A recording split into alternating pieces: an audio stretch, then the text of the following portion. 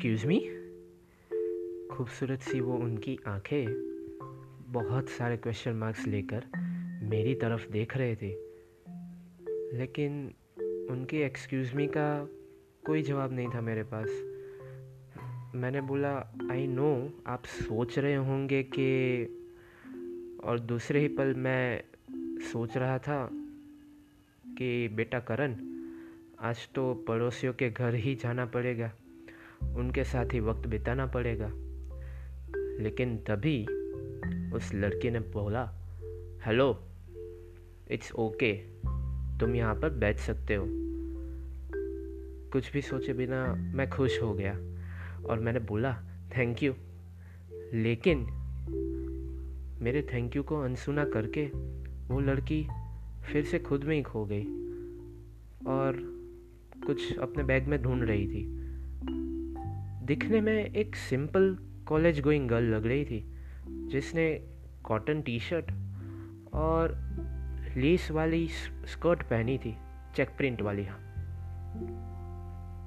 हवा से उड़ते उनके बाल उनके फेस पर आ रहे थे और उनकी वो खूबसूरत सी आंखें उससे परेशान हो रही थी। उन्होंने अचानक से मेरी तरफ देखा और मैं तुरंत ही नज़रें फेर दी और मेरी बुक में फिर से डायरी लिखने लगा। 2-3 मिनट के बाद मैंने देखा कि वो कुछ अपसेट सी लग रही थी, जैसे कोई मुसाफिर अपनी मंजिल को ढूंढ रहा हो, जैसे अपनी मंजिल की राह देख रहा हो। और इसीलिए उन्होंने एक भी बार रिएक्ट नहीं किया। बहुत देर तक वो अलग अलग बुक्स पढ़े जा रहे थे, बंद कर रही थी बुक्स, कुछ लिख रहे थे, फ्रस्ट्रेट हो रहे थे, ऐसे बैठे थे कि ऑकवर्ड ना लगे उस हिसाब से मैंने एक बार उनको पूछ ही लिया, excuse me, I am Karan and you.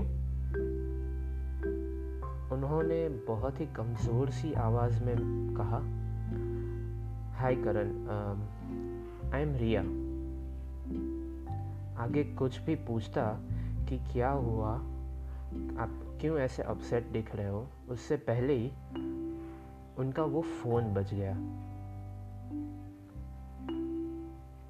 आगे क्या हुआ होगा, आखिर वो कौन सी बात है जो रिया को परेशान कर रहा था।